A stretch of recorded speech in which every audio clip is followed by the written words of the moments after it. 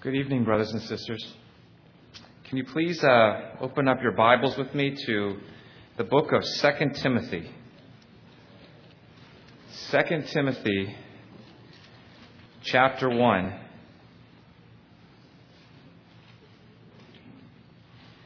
2 Timothy, chapter 1, verse 14. This will be our theme verse. Guard through the Holy Spirit who dwells in us the treasure which has been entrusted to you. 2 Timothy chapter 1, verse 14. Guard through the Holy Spirit who dwells in us the treasure which has been entrusted to you. And if you remember, today we are going to be talking about the book of Mark. So if you would please turn to Mark chapter 10.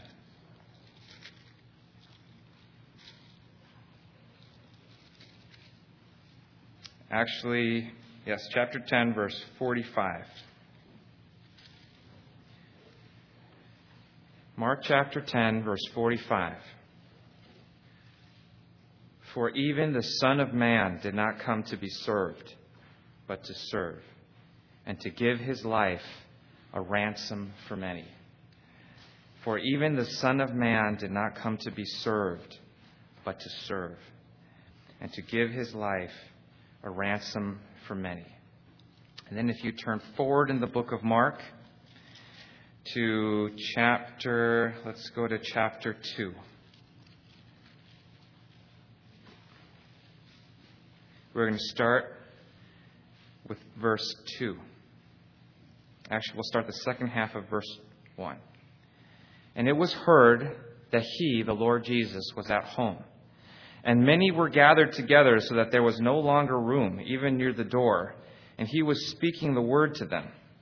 And they came, bringing to him a paralytic carried by 4 men. And being unable to get to him because of the crowd, they removed the roof above him. And when they had dug an opening, they let down the pallet on which the paralytic was lying.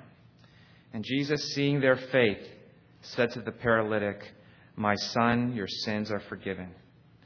If we could drop down to verse 10. But in order that you may know that the Son of Man has authority on earth to forgive sins, he said to the paralytic, I say to you, rise, take up your pallet, and go home. Mark chapter 5.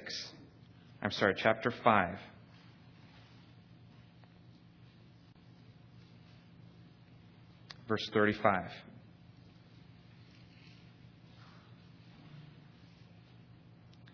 While he was still speaking, they came from the house of the synagogue official, saying, Your daughter has already died. Why trouble the teacher anymore? But Jesus, overhearing what was being spoken, said to the synagogue official, Do not be afraid any longer. Only believe. And he allowed no one to follow him, except Peter and James and John, the brother of James. And they came to the house of the synagogue official, and he beheld a commotion, and people loudly weeping and wailing. And entering in, he said to them, Why make a commotion and weep? The child has not died, but is asleep. And they began laughing at him. But putting them all out, he took along the child's father and mother and his own companions, and entered the room where the child was. And taking the child by the hand, he said to her, Talitha cum, which translates means, Little girl, I say to you, arise. Let's have one more word of prayer.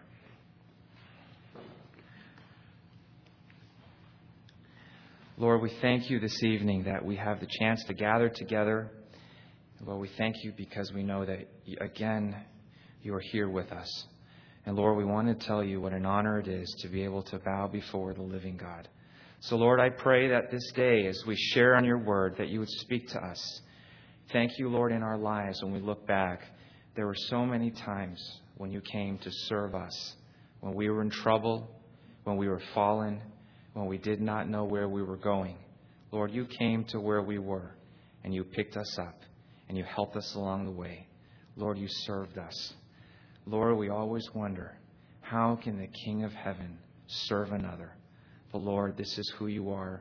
This is who you have been through all eternity. And to us, Lord, we thank you.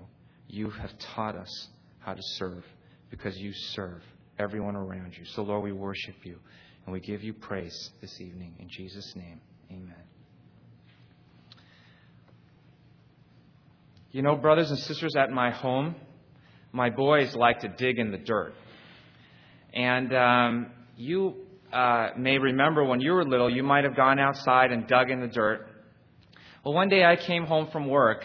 You know, in my house, we have the nice cups and the digging cups. And usually my wife knows that the nice cups are for, say, in this example, if one of you came to my house. And if any of you ever come to Los Angeles and need a place to go, come to my house. I will give you a nice cup. You come in. There are the nice cups in the cupboard, and they're all closed up. And then there are the digging cups. So I came home one day, and I parked my car from work, and I walked in. And there on the side of the front porch was one of the nice cups sitting there. And as I walked closer, I looked into the nice cup, and I looked inside, and it was filled with dirt. And I looked at it, I thought, okay. And I picked it up, and I looked in there, and my boys had tried to plant trees in the nice cup. So I said, okay. So I went into the house, and I looked at the cup, and it was really filthy. But my wife said, leave it outside because they love this cup. So I left it outside, and it got left out there for weeks. Now, brothers and sisters, at the end of the weeks, it was no longer one of the nice cups.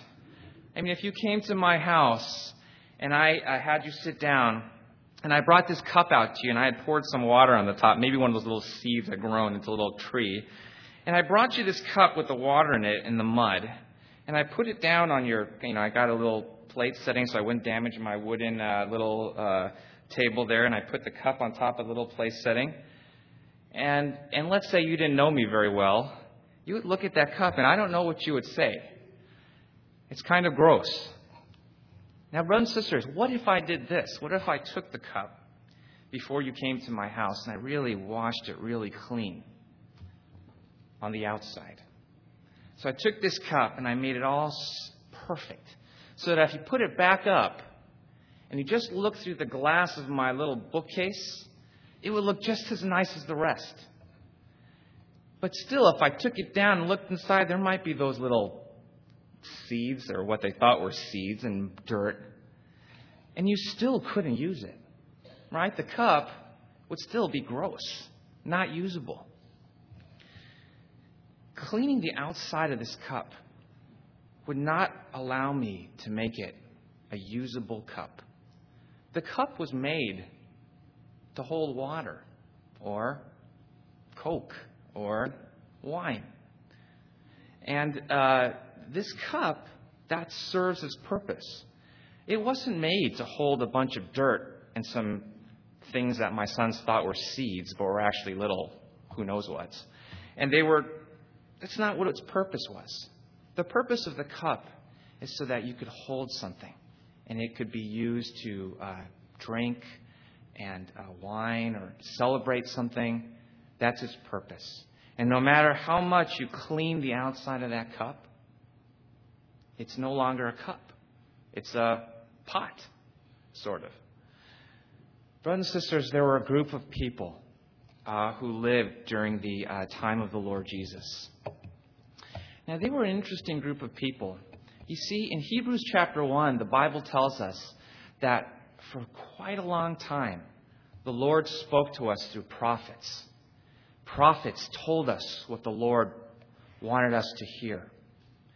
But in Hebrews chapter 1, it says, but in these days, He has spoken to us in His Son. It's different. The way He used to speak to us through prophets was no longer true. Today, He speaks to us in His Son. It's very different. Now, through all of time, the prophets had said many things, and someone scribbled all these things down. And it became a book of law.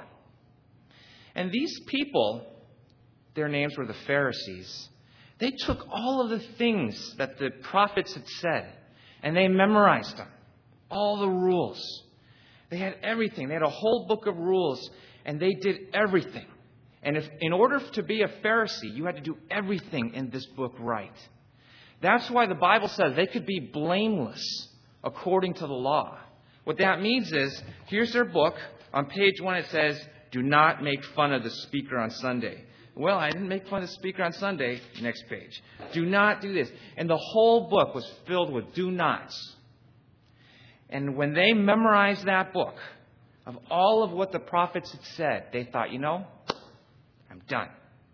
I'm perfect. In fact, God is lucky to have me. And they spoke as if they were speaking for God. Now, brothers and sisters, the Lord Jesus came, and He was the opposite. He had the king's nature in His heart. But when you looked at Him from the outside, He may not have struck you as anything. We mentioned it yesterday. If He came to your high school or your junior high, He may not have been one of the cool people. In fact, you may not have even noticed Him on the outside. But it was in His heart. There was the nature of God. And He was the opposite of these Pharisees. And He came to them one day and He said, woe to you, scribes and Pharisees, because you clean the outside of the cup, but you don't clean the inside of the cup. And so that story that I mentioned to you earlier, it was directed to the Pharisees, because all they cared about was the outside. They cared that you looked so good doing all of these rules, but inside there was nothing. And that cup could no longer be used for the purpose for which it was created. Do you know that cup represents a person? And do you know that each of you was created for a purpose? And that purpose was that within you there would be a life. But what they were saying was, just so long as you look good on the outside, the inside, it doesn't matter. The Lord said something else to them. He said, you guys are like a whole bunch of whitewashed tombs. Do you know what a whitewashed tomb is? It's basically a coffin, and they make the coffin on the outside look so clean. They got a lot of Windex, and they wipe down the coffin so it's nice and sparkly. But inside of the coffin, it was just a bunch of dead bones. There was no life in a coffin. Why was the Lord so harsh on this group of people? I mean, they memorized all the words of the prophets. They memorized the law. They tried their best to do everything right. The Bible even tells us, the Lord said, when you hear them speak, you should listen to what they say, but don't follow what they do. This is the first verse in Matthew chapter 23. He said, what they say is good, but what they do is bad. Why was the Lord so harsh on these people? Of all the people, He was nice to the kids and He was nice to some people. To this group of people, He was particularly pointed in saying, you are wicked. Why? Because these guys supposedly represented God. And the Lord Jesus came because how could these guys represent God? They represented to the people what they thought God was like. And all God cared about was how you looked on the outside.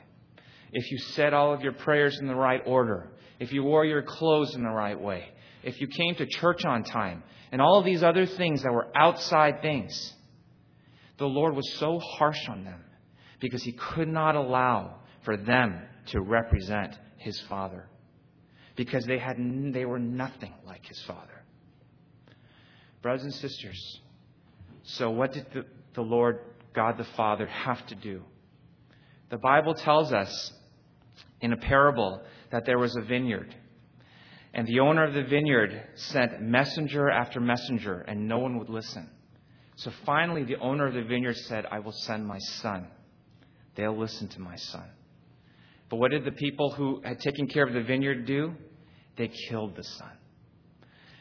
He sent His son to us because He had to show us who He was. And he wasn't what these Pharisees were showing. This cup on our ledge that looks so nice on the outside, when you pull it down, it's filled with dirt, filled with death. He had to send his Son because he wanted for all of you and for me to know who he is. And so yesterday, brothers and sisters, we said from our theme verse, let's read it again. 2 Timothy chapter 1, verse 14. Guard through the Holy Spirit who dwells in us the treasure which has been entrusted to you. And so what did the Lord entrust to us? Who is this treasure? Brothers and sisters, we mentioned yesterday that there's no one in all of the heavens and all of the earth who has no more value than the single, only begotten Son of God. Remember yesterday we mentioned, how do we measure his value? We measure his value based on what you could buy with him. And we thought about ourselves in all the sins that we have sinned. And how each sin that we sinned, the payment was death. And then we thought, well, there are about 120 of us in this room. How many sins have we sinned together as a group? I think a lot. And every sin, the payment was death. And then we thought, well, how many people are on this campus for the conference? 1,200 people. How many sins have we all sinned? And all the students at PLU, and all the people who are here in Seattle, and all the people in Washington State, and on the West Coast, and in the United States, and then throughout all of time. All the sins that have been sinned. And remember on that great day when the Lord hung on the cross for us, there had to be a balance. This is what is owed. These many deaths for all of these people through all time. And if this man's death is going to pay for all of these, the balance scale, when he put them on, must tip towards the preciousness of the Son of God. And brothers and sisters, at the end of the day, praise the Lord, it was enough. That one life that was given for all the other lives lived through all time, the preciousness of this one man was enough to pay for all of our sins. So what is this treasure? Brothers and sisters, to you and to me, when we accepted the Lord, he put in our hearts a little life of Christ. Do you know in you and me, there's a little life of Christ? This life that is so precious, has no measurable worth. It's just immeasurable. A little bit of that is in each of us. Brothers and sisters, what has been entrusted to you? The living God lives in your heart, and he lives in mine. And so our job, this conference, has been to discuss this one question, the treasure which has been entrusted to you. Who is he? He is the Lord Jesus Christ, and he has been entrusted to you. And yesterday, we discussed, we're going to look at the Lord Jesus in 4 ways through the 4 Gospels. In Matthew, we see him as the king. In Mark, he is the servant. In Luke, he is the man who suffered. And in John, he is the Son of God who came down with a purpose. And yesterday we discussed that he was the King of Kings.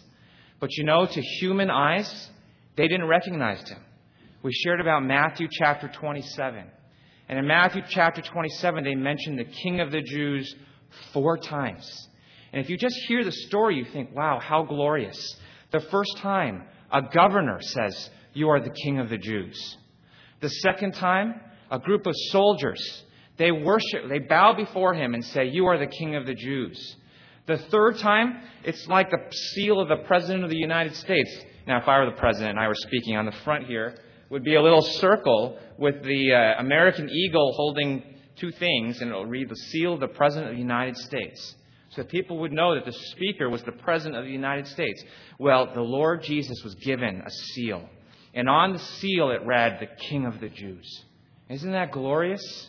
And finally, the people, the citizens, called him the King of the Jews. 4 times King is mentioned. And you would think that this is a glorious chapter because all the people thought the king is going to save us. This is the one that we have been waiting for.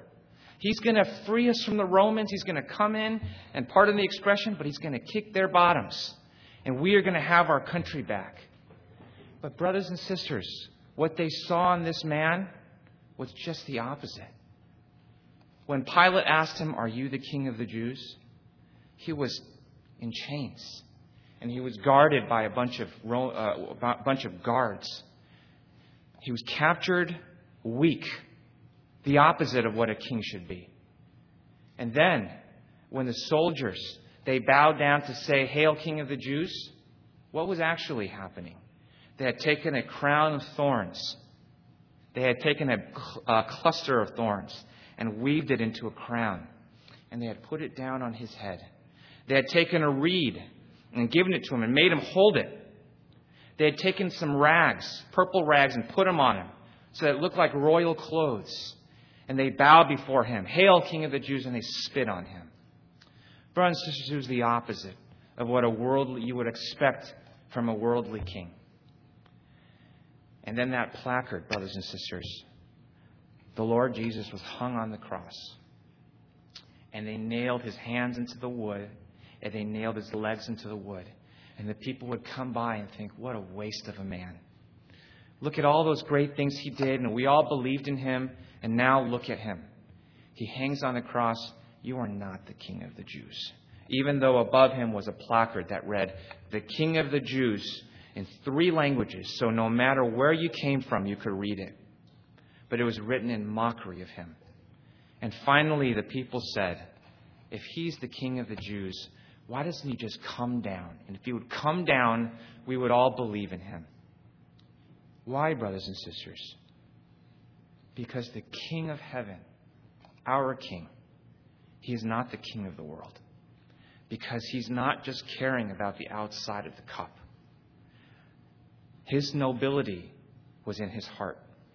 It is who he was. He was the King of heaven. But all of us with human eyes, when we look at him, we disdain him. He has no earthly value. Nothing for which we would esteem him. We look at him, and mankind all said, "What a waste." And they spit upon him. Brothers and sisters, you know what Paul said before he died? He said, "Reserved for me in heaven is a crown of righteousness."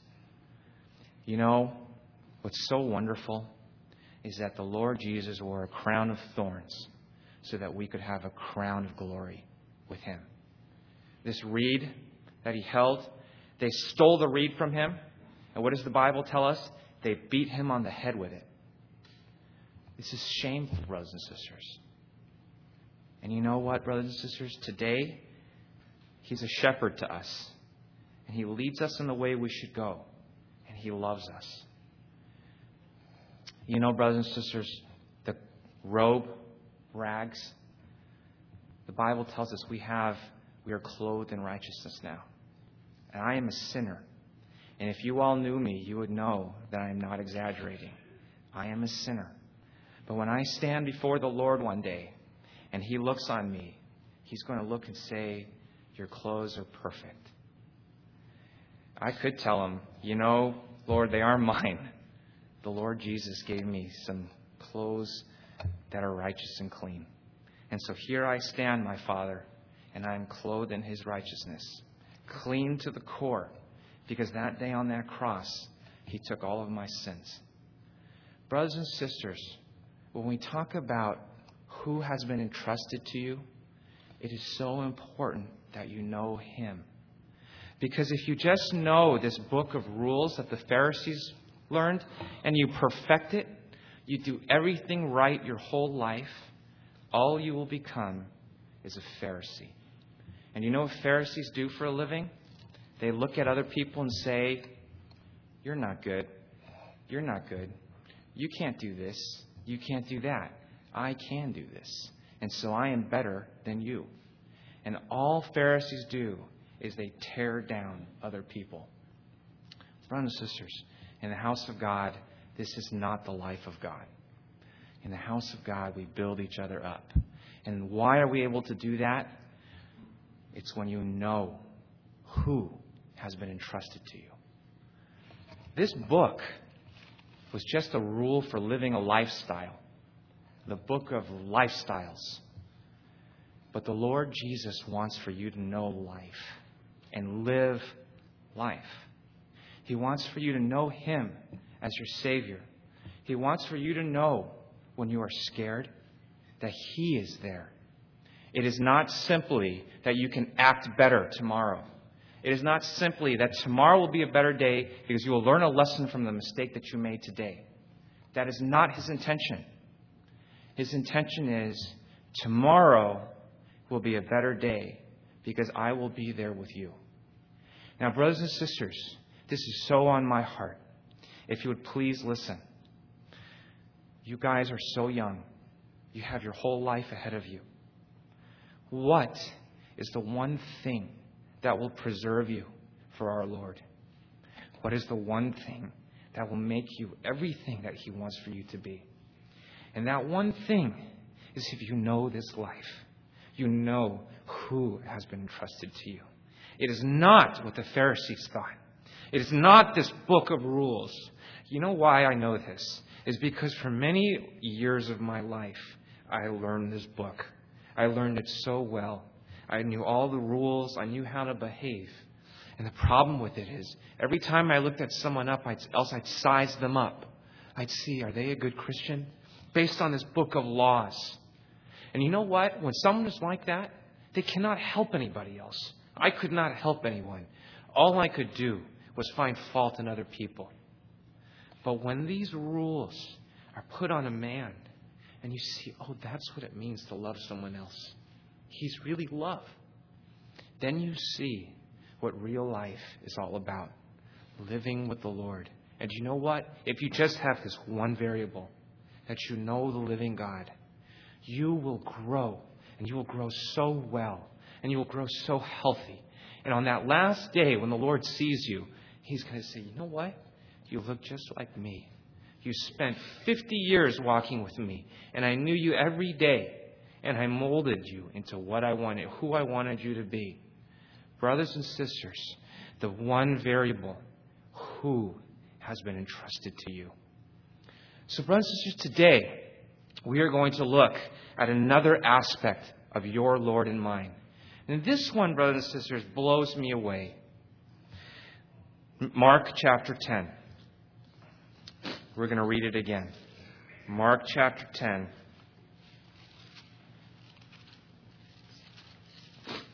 Verse 45. Maybe we'll start in verse 42.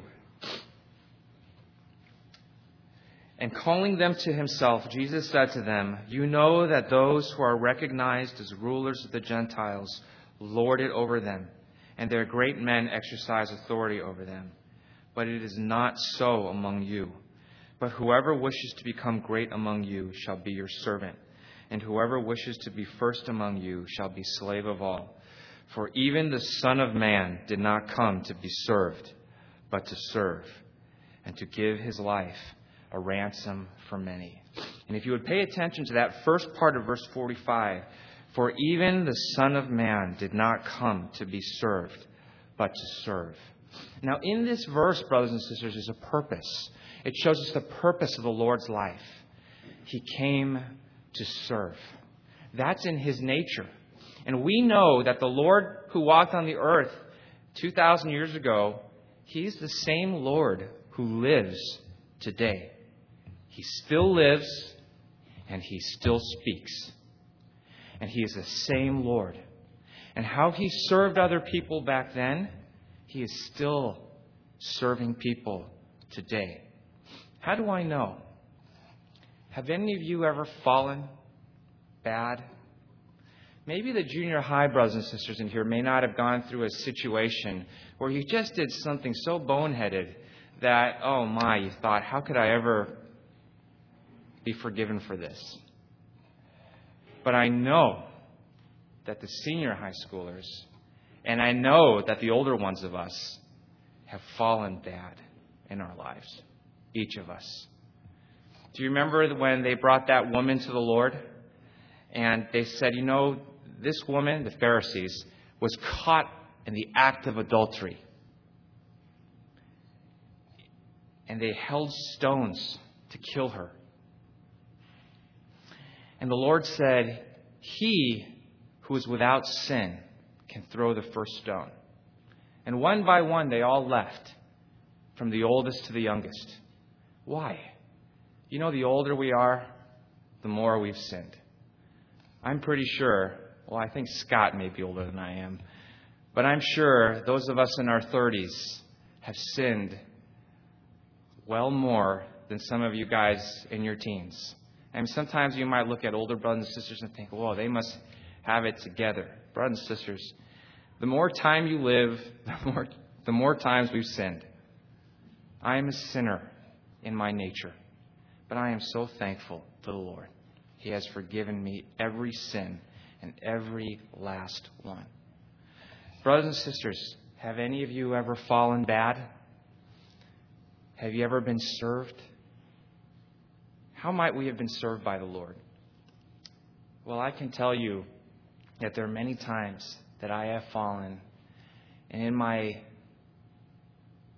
shame, I have prayed, Lord, forgive me for what I just did. And you know what happens? The Lord comes and He lifts me up. That is servanthood, brothers and sisters. Do you remember in The Lord of the Rings? I don't remember much of the movie, of the third one, but I will never forget when Samwise Gamgee, at the end when Frodo has no strength to go on anymore, and Samwise can't pick up the ring because he's going to get, turned into Gollum or, not nice anymore. And he says to Frodo, I can't lift the ring, but I know I can lift you. And so he picks up Frodo. It's servanthood. Now, how many times have I fallen? And how many times has my Lord come to lift me up? If I've fallen however many times, the Lord has been there how many times. And that is why I'm able to share. Brothers and sisters, who the Lord was back then is still who He is today. He's a servant. And I will tell you a secret. He lives to serve you. Now, what kind of a king lives to serve someone else? He loves it. If you call out to Him, He loves it. In the world, it's the opposite. Can you imagine a court jester or a servant in the house of God? A servant in the house of the king. He needs his shoelace tied and says, hey, king, can you come and tie my shoelace for me? Do you know what will happen to this guy? The guillotine. He's not going to. You don't do that. But brothers and sisters, it is different for us. Our King is a King of glory. Do not ever forget it. But in His glory, He lives to serve His people because He loves us. And so in His very life is the nature of being a servant. And so, brothers and sisters, what has been entrusted to you? What has been entrusted to me? The life of the Son of God entrusted in my heart. And that life, it serves. It just does. If you plant an orange seed, let's say you plant it in this little cup that we have, and you plant the orange seed in the cup, what will grow out of it? An orange tree. Until the cup is too small, you put it in a bigger pot. And it'll grow into an orange tree, and the fruit that comes out of it is an orange. And you can't plant an orange tree and have growing out of it a pineapple. It's not going to happen because the life in that tree will produce the fruit. Brothers and sisters, do you know in your heart and mind there's been planted a seed, and that seed is the life of the Son of God. And so His nature, it will come out. Now, servanthood, brothers and sisters, is contagious. How do I describe this? How do we learn how to serve each other? What is the only way? Why are we reading the book of Mark? The book of Mark is filled with stories of the Lord serving other people. Who are these people? They were lepers. They were paralyzed. They were blind. They were mute. They couldn't hear. These are the worthless people. When they saw the king coming, they thought, kings should hang out with other kingly type people. Like me. Or someone else who looked really good. I don't look very good. But back then, maybe someone would have thought that. But the Lord didn't do that. Who did He come to serve? He came to these people who couldn't walk. And when you can't walk, you know what happens? Have you ever... I work in a hospital. Do you know when people can't walk? People have to help them to go to the bathroom. They are foul-smelling. They are wretched. No one wants to hang out with them. These people couldn't walk. No one wanted to be around them. What about lepers? At the place that I work at USC, we have a big leprosy clinic. And we take care of people with leprosy. Leprosy is a contagious disease. And back then, they had no antibiotics. And so if you got leprosy, you were in big trouble. So they had to wear rags that looked a particular way so that everyone could recognize them from far away. And they were required to yell so people would know that they were lepers, so you wouldn't catch it from them. And so they would keep away. But the Lord did the opposite. He heard the leper calling, He'd go right up to them. It was the opposite. I don't know how the disciples felt. It was just, He was different. How can we learn to serve? There's only one way. And that's what we're going to share about today. You have to be served. When the Lord serves you in your regular life, you will be changed. And you will remember how it feels for someone to come lift you up.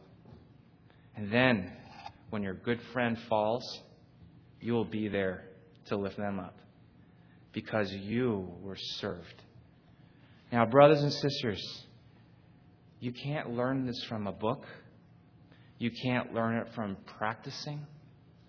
But when the Lord helps you just that one time, you will not forget it.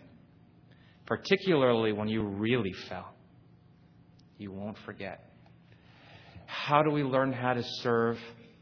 It is the entrusting of that life in your heart. That life serves. And when that life has taken care of you, all of a sudden, it's contagious. Years ago, I went to stay with a friend of mine.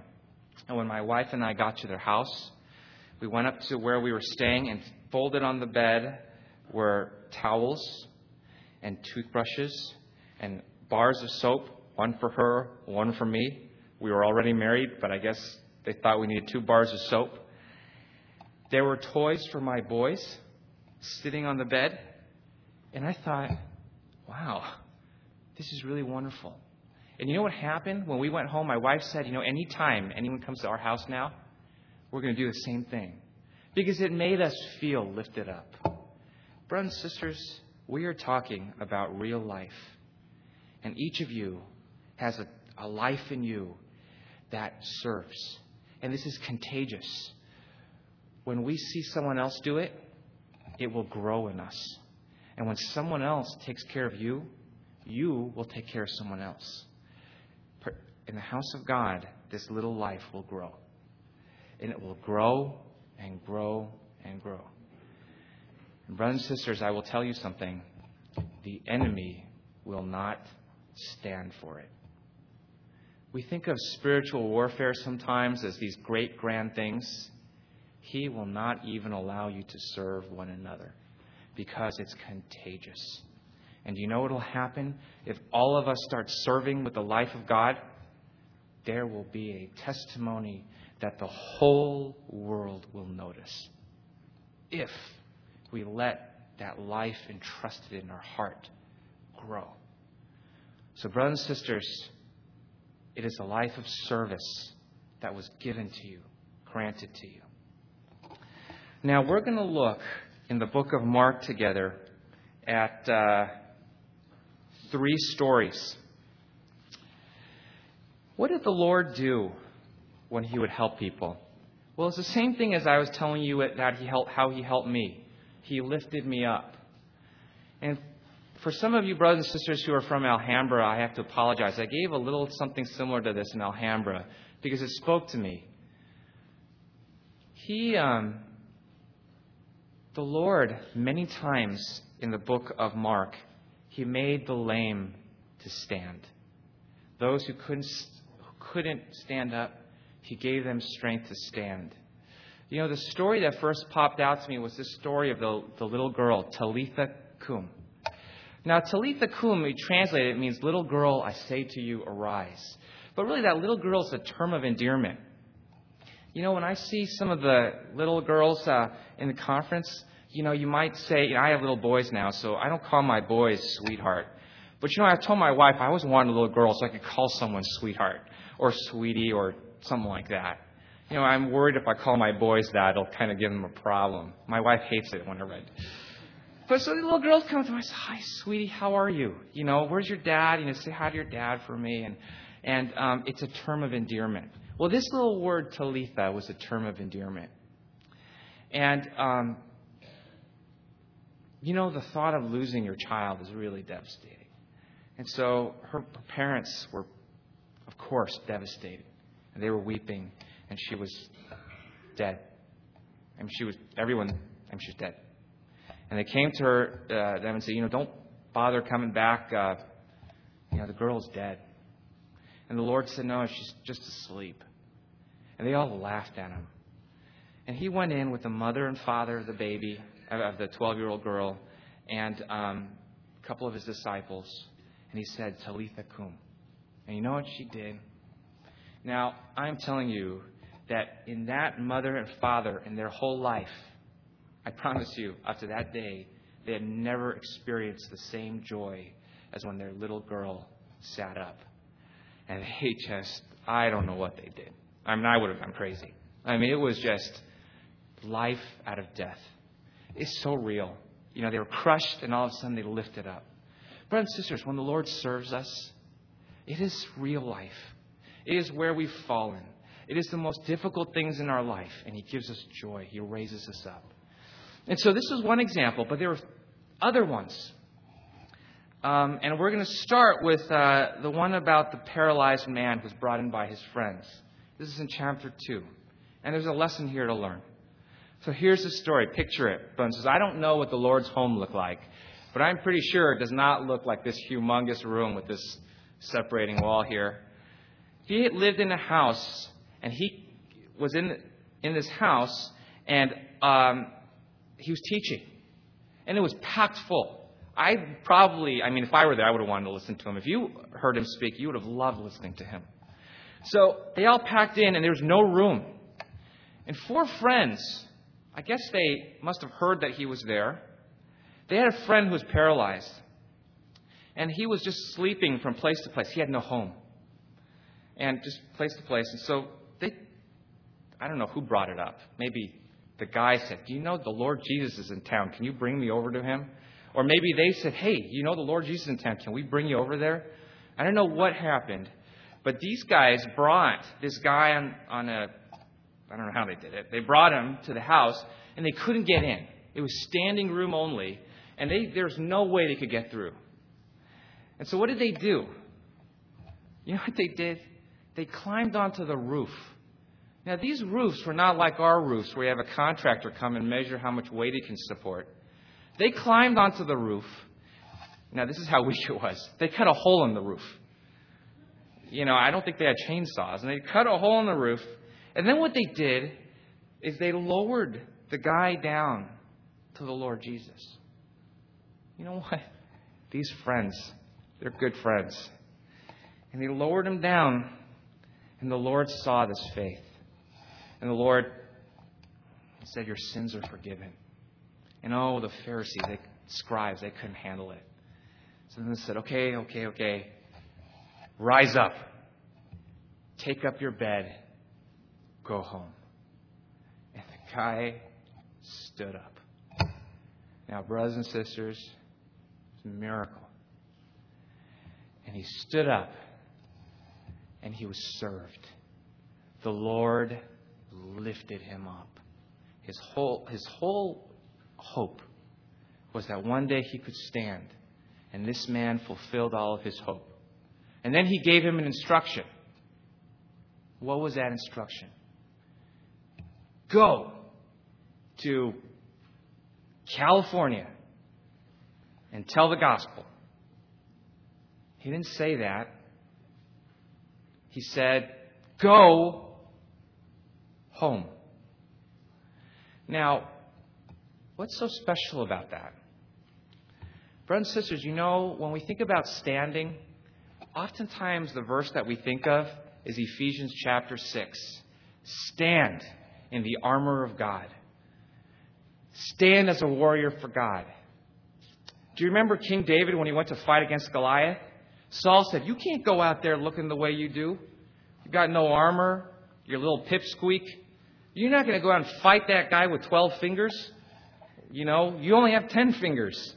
And you're a little guy. At least let me give you my armor. So Saul put his armor on David. And this is my favorite image. I don't know what he looked like. And he was short, Saul was tall. I don't know if he just, like R2-D2. He was just covered by armor. And he could not move. Brothers and sisters, in order to serve, you don't need to stand like a warrior. If you did, almost all of us wouldn't be able to serve. Or maybe some of us would. But you don't need to stand like that to be able to serve. My son Matthew, now you all may or may not know this, but when the speaker prepares a message for an audience, and this you should think of every time on Sunday when the speaker speaks, they really go to their knees before the Lord. And I have to tell you that I was really having a hard time with some of these messages. And one day, my son who's 7, who could not fight off a little pug or a little beagle, he's so little, he's not a warrior. He came up to me, he said, Daddy, he said, I prayed for you. And I have to tell you something, brothers and sisters. My 7-year-old son, he served me that day. And I'm telling you, no matter how old you are, you can serve. Why? If you have accepted the Lord, in your heart is the life of God. And that life serves. And you don't need to be a spiritual giant. You don't need to have memorized the Bible. If you have that life of God in you, serve. My son came up to me, and when he told me that, I knew that I could come and give this message to you. It's real life, brothers and sisters. So this guy, this paralyzed guy, I don't know how much he knew the Lord. I don't know how long he had, even heard of the Lord. He just got raised up. I think by that time he was probably a believer. And he got raised up, and the Lord said, go home. Why? Brothers and sisters, you can serve in your home. All of you who are in high school and junior high, I think you probably still live at home. When you live at home, who are the people you live with? Your bratty sister, your brother who always shoots spitballs at you, your mom and dad who are always telling you what to do. But brothers and sisters, you can serve them at home in a very real way. And I promise you this, you might think, can I ever be a blessing to my parents? When my son came to me, and he is way younger than any of you, he was a blessing to me. And I bet you, if you, after you go home at this conference, you let this little light shine at home, your parents will think, what a blessing my kids are to me. I one time told my wife, I think my son is a better person than I am. I mean, my son is such a blessing to me. And to you guys, if you think that you have no way of helping your parents or serving your parents or being a blessing to them or lifting them up higher to the Lord, you would be surprised. So long as you let that little life entrusted to you shine, you will be a blessing to them. It does not matter your age. So, brothers and sisters, that was the first story. The second story, we have to go to the book of Acts. Now, what are the great servants of God? I think most of us, if you ask us, knee-jerk reaction, greatest servant of God, most of us would probably say Paul. Paul was a Pharisee. In fact, he was a Pharisee of Pharisees. That means he was a really good Pharisee. And he followed this rule book blamelessly. He had no problems with this book. I shouldn't keep picking up the Bible. It's not the Bible. This book that they made up of all these rules. And he was a great man on the outside. One day, he was on the road to Damascus. Do you all remember what happened to him on that road? He had gotten a letter giving him permission to find every Christian and put him in jail. He could probably kill him. So he was going, and everyone knew he was coming. They were scared of him. And along the way, something happened. A light shone down from heaven, and he went down on his knees. And he saw the Lord. And when the light was over, he couldn't see a thing. And all of a sudden, his whole life, he was always leading the way. This is how we're going to go. These are our enemies. This is the future for the Pharisees. And all of a sudden, he couldn't see a thing. He was helpless. And the other people had to lead him to the city. And they went to this little house. The street was called Straight Street. And he just sat there and he prayed. Now, at the same time, in another part of the city, there was a man named Ananias. Ananias loved God. And he had a relationship with God. And the Lord told him, go to that house on Straight Street, find Saul. And he said, Saul, isn't he here to kill me? That's Saul. Go. And so he went. And he went to him. And the first words that he said, Brother Saul. I think it melted Saul's heart. Now in Acts chapter 9, it tells a story matter of fact. This is what happens. But what's so wonderful is in Acts chapter 22, Paul tells a story. He tells a story from what he remembers. And he adds a little thing to it. Let's turn to it. Acts chapter 22.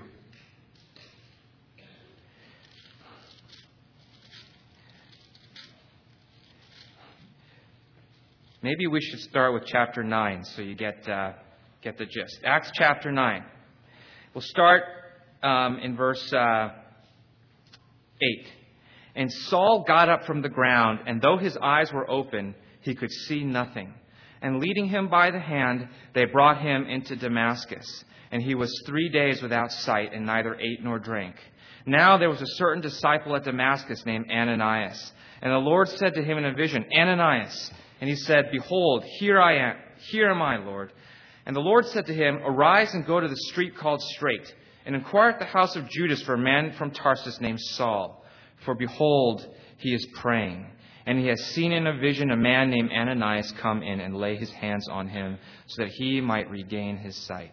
But Ananias answered, Lord, I have heard from many about this man, how much harm he did to thy saints at Jerusalem.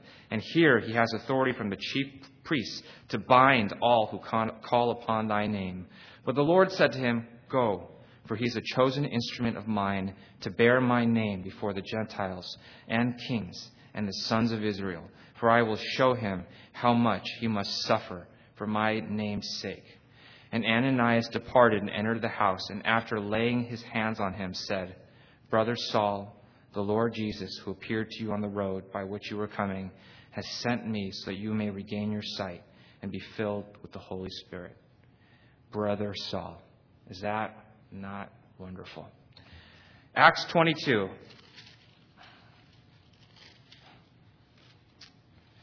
Now Paul is telling his defense. And he tells everything. If you would skip down to verse 12. Now remember, he can't see. So everything he's telling you, just imagine darkness. He cannot see. He says, And a certain Ananias, a man who was devout by the standard of the law, and well spoken of by all the Jews who lived there, came to me, and standing near to me, said to me, Brother Saul, receive your sight. He said, he couldn't, just think about it. He couldn't see anything. And he just heard these footsteps come up. And he said, he came right next to me. And he stood next to me. Now, brothers and sisters, this standing, Saul had been praying. And he was lifted up by a man who came and stood next to him. What does this tell us? Ananias had been lifted up. And because Ananias had been lifted up, he was able to lift up others. Ananias stood next to Paul when he was down at his lowest point. And he came and stood right next to him. And he lifted him up. Brothers and sisters, what does this tell us? You all can be Ananias if that entrusted life in you can grow. Watch out for each other. You know, I often ask the young people this question. I think if you've come to any conference before where I've spoken, I always ask, who are the group in the conference that are so targeted by the enemy? And everyone always says, the speakers. And that might be true. But you know how much the enemy has targeted the young people. He wants for you guys to never know the living God. Maybe learn the Bible or learn how to be a good person, but he doesn't want you to know a living God. So targeted. And brothers and sisters, when you leave here, you're going to go back to school, and you will still be targeted. That's why yesterday morning I told you all, make friends this conference with someone that you don't know. And write emails to each other. How are you doing, brother? How are you doing, sister? Can I pray for you? Send emails out of the blue. That morning while you're praying, if someone puts into your thoughts to write a letter to Ben, write a letter to Ben. And say, Ben, how are you doing? And you know what? It may just be that he needed that letter at that moment. And the Lord called Ananias to send the letter. Email, you're far away. But in the Spirit, you come and stand next to your brother. Brothers and sisters, we have a life of service that has been entrusted to us. We should serve one another. Finally, brothers and sisters, thankfully, Brother Christian Chen is speaking tonight, so I know I can go till 9. Finally, brothers and sisters. Oh, this is on tape. I should be careful what I say. Finally, the last bit of standing. Can you turn to the book of Nehemiah? Nehemiah chapter 3. This is a wonderful story. The Israelites had been kicked out of Israel, and they had been sent far away. And the temple was torn down. And word came back to the Israelites that the temple had been torn down. So a group of them decided, we are going to get permission, and we're going to go back, and we are going to rebuild the house of God. And so they came back from far away, not a lot of them, and they began to build. Listen to this, brothers and sisters.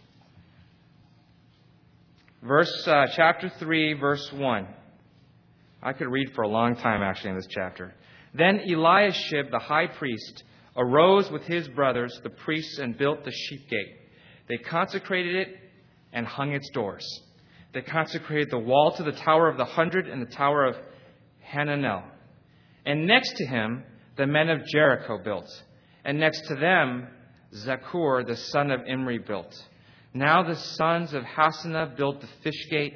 They laid its beams and hung its doors with its bolts and bars.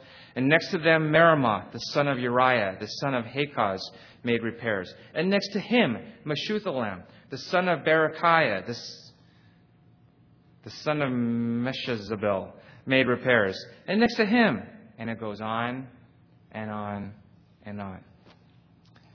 This brother and their family, and this brother and his family. And there's even a brother, and he didn't have any sons. It was just his daughters. That's a special one. I forgot which verse it was, but read it later. And then this person who's in charge of half of Jerusalem. And this person. They were big people. They were small people. And they all came back to build the house of God together. You know, at first, Sanballat, the people who were occupying the territory, they didn't think it could happen. They said, even if a fox jumped on that wall, it'd just collapse. What are these guys? And then they saw, you know what? Something's happening here. And then they said, you know what? We're going to go kill him. I'm not joking. You can read it. Those are the almost exact words. We're going to go kill him. What happened? The people got scared. And so what did Nehemiah do? He basically assigned some people to guard. They were given swords. And they had to carry the swords all the time while other people built. And the people who built, they had to put their sword on their side and they would build. So they had a sword on their side and they built. And behind them to guard them was a guy with a sword. So that if any enemy came, their backs were protected. They could build and someone would guard them. And I imagine they would switch. And they stood together to build the house of God. Why in your heart is there the life of the servant king? Is it just so you can get through every day? That's very important to him. Don't get me wrong. He wants for you guys to grow up together. But he also wants for you guys to serve each other, for it to be so contagious. And he wants for this house to be built. The house of God. Because Brother Kong likes to say it this way. If you opened up the heart of God the Father, you would see occupying all of his space would be his only Son, Jesus. If you opened up the heart of the Lord Jesus, occupying all of its space would be his church.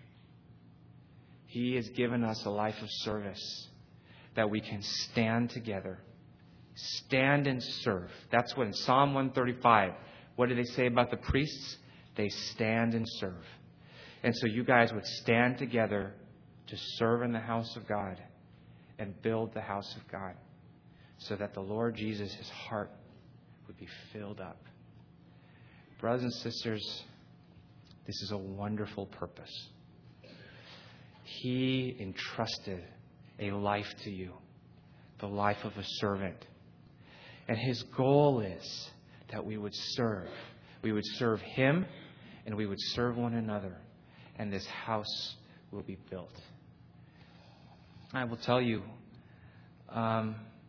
many of the older brothers and sisters in this conference, at the end we have this little meeting where we all get together. And they talk about how did, Brother Kong's messages go and how did the workshops go. But you know what everyone cares the most about? They always ask me, how did the high school and junior high go? You know why? Because they love you. And they know that they want a generation to rise up that will love him. Love one another, serve each other, serve the Lord, and build the house of God. So, brothers and sisters, what has been entrusted to you? In the book of Mark, we find the Lord Jesus, his servant's heart. That has been entrusted to you. and has been entrusted to me. When that deposit was made in you, let it grow. If you see the opportunity to let the Lord serve you, let Him serve you. If you've fallen, call out to Him. And when He lifts you up, and He lifts you up, and He lifts you up, and then one day you're going to see your brother who fell in the same way, and you go over to them, put your arm around him, lift him up. It is our calling, and it is our life. So, let's pray.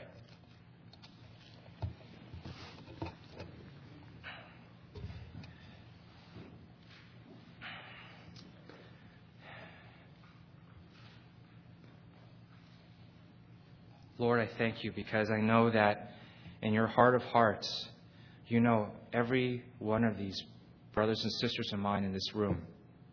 Lord, you have seen them from when they were little. And Lord, you've known all the hurdles of life that they have traveled through. And I know, Lord, that you love them and that you will lift them up when they fall. And I pray, Lord, that you would give them a closeness to you. And as time passes, they would lift one another and they would be a blessing to your heart. Lord, we thank you. We worship the serving King. And there's no one on earth who is like you. Lord, thank you that you made yourself lower than angels. And you were born in a little manger. And you grew up in a life of difficulty. And you served everyone whom you met. So, Lord, we worship you. There is no one who's like you. And we give you all the praise. In your precious name we pray. Amen. Okay, a couple of announcements. Tomorrow morning, we are still going to have morning devotion here at 7 a.m. And we're going to have discussion tomorrow afternoon. Our brothers are going to raise those little placard things and just go to your right color.